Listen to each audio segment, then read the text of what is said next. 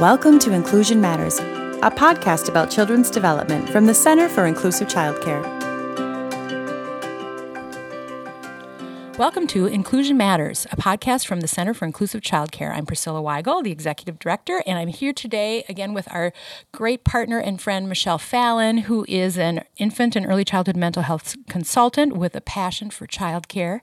And we started a conversation a while back about partnering with parents, and so we're going to continue that discussion today. And Michelle, you want to just tell us a little bit of why that is such an important piece to the work we do in childcare?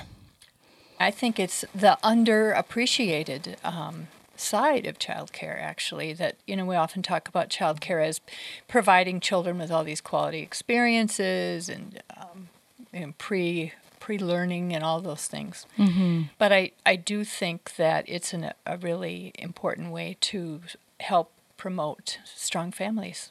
Nice.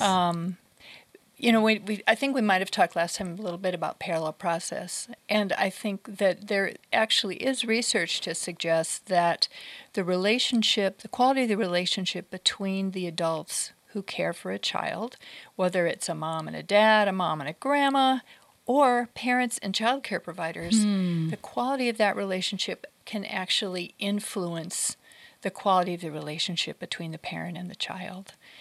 And what parent of a young child who's going to work isn't stressed? Right. True. Including child care providers, yes. Of course. But yes. That's another podcast. Truly. Yes. And I think parents come with their own set of issues and challenges that can make it challenging to have those kinds of relationships with parents.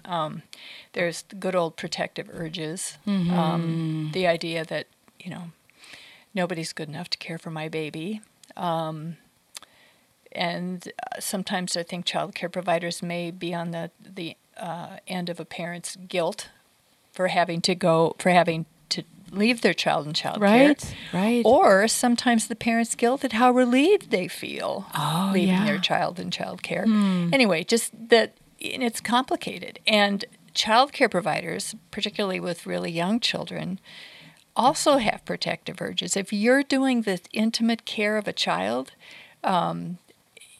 you want the best for that child, and you may find yourself feeling judgmental of parents when drop-offs don't go well, or a parent doesn't respond with the joy you think a child deserves at pickup, or when there's a diaper rash, or whatever it is. So I think it's easier said than done in terms of building strong relationships with parents, and yet it's such an important skill for child care providers to have.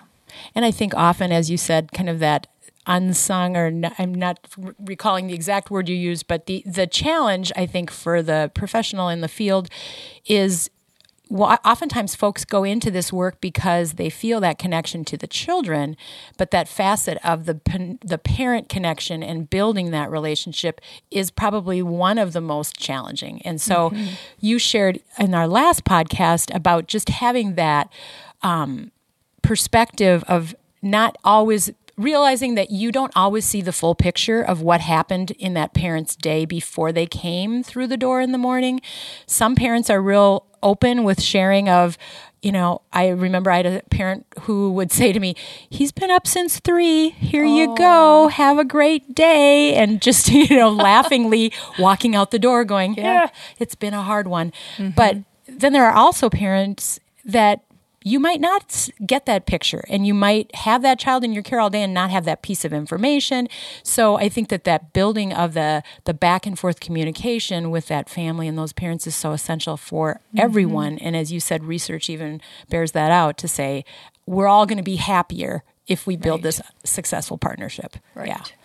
I just remember doing consultation at a child care center where there was one mom. It was a young single mom, and she would drop off her mobile infant, I guess her child was.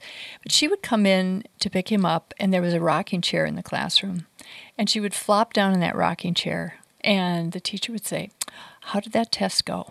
Or what's going on? Or whatever it was. And that mom would sit, and I know it's a busy time. But that mom would sit there for about 10 minutes, and she was a different person when she bent down to pick up that baby, because that child care provider had acknowledged her as a person, in addition to being the mother of the baby that they cared for. It was quite remarkable to see.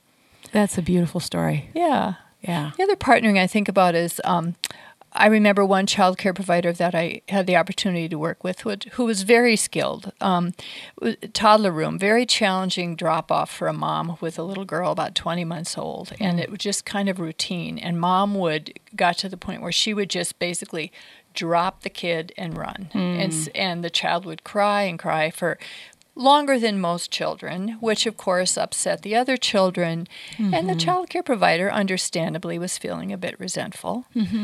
And what she ended up doing was just asking for she and the mom to have a meeting, and just said, I'm noticing that drop-offs are getting harder all the time, and let's see if we can figure out a way to make this easier. Well, mom, basically started to cry and said, I'm so scared I'm going to lose my job. I've got this boss, so I don't have time to do this. And she and the child care provider figured out a little routine for drop off. They were very intentional, and within a week or two, it was a totally different story. Nice for all of involved. But I think it's that kind of partnering. It takes extra time, but boy, it sure makes a difference. It really does. And the reminder, too, in other situations similar to that, where we might see that same parent reaction, and come to find out when we start talking about things with the family, them feeling like we're critiquing them as a parent. It's a lot of pressure to be coming into a building filled with other adults who are watching you pick up your child. And it's hard not to feel self-conscious about that, especially if your child is exhibiting some challenging behaviors.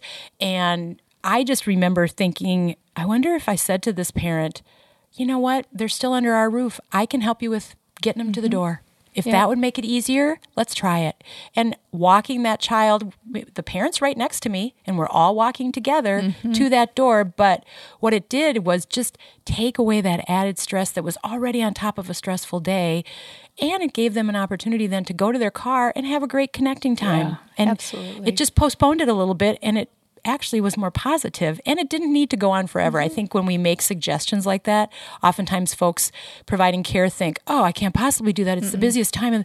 But if you think of, you're going to give this time now because you're building a better future, and it's going to be less time later. Yeah. It's a limited intervention. Yeah. Oh, that's a good point. Yes. Yeah, but no, I think that's a good point. I think sometimes it's like, oh, on top of everything else, I have to do this. But in the end, it hopefully makes everybody's day go better.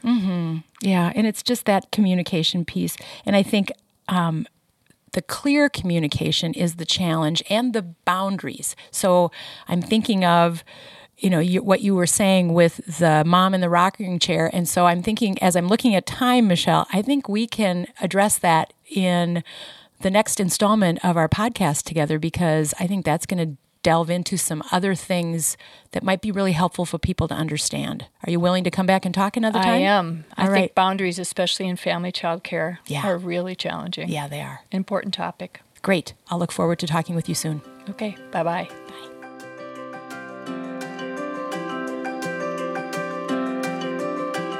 Thanks for listening.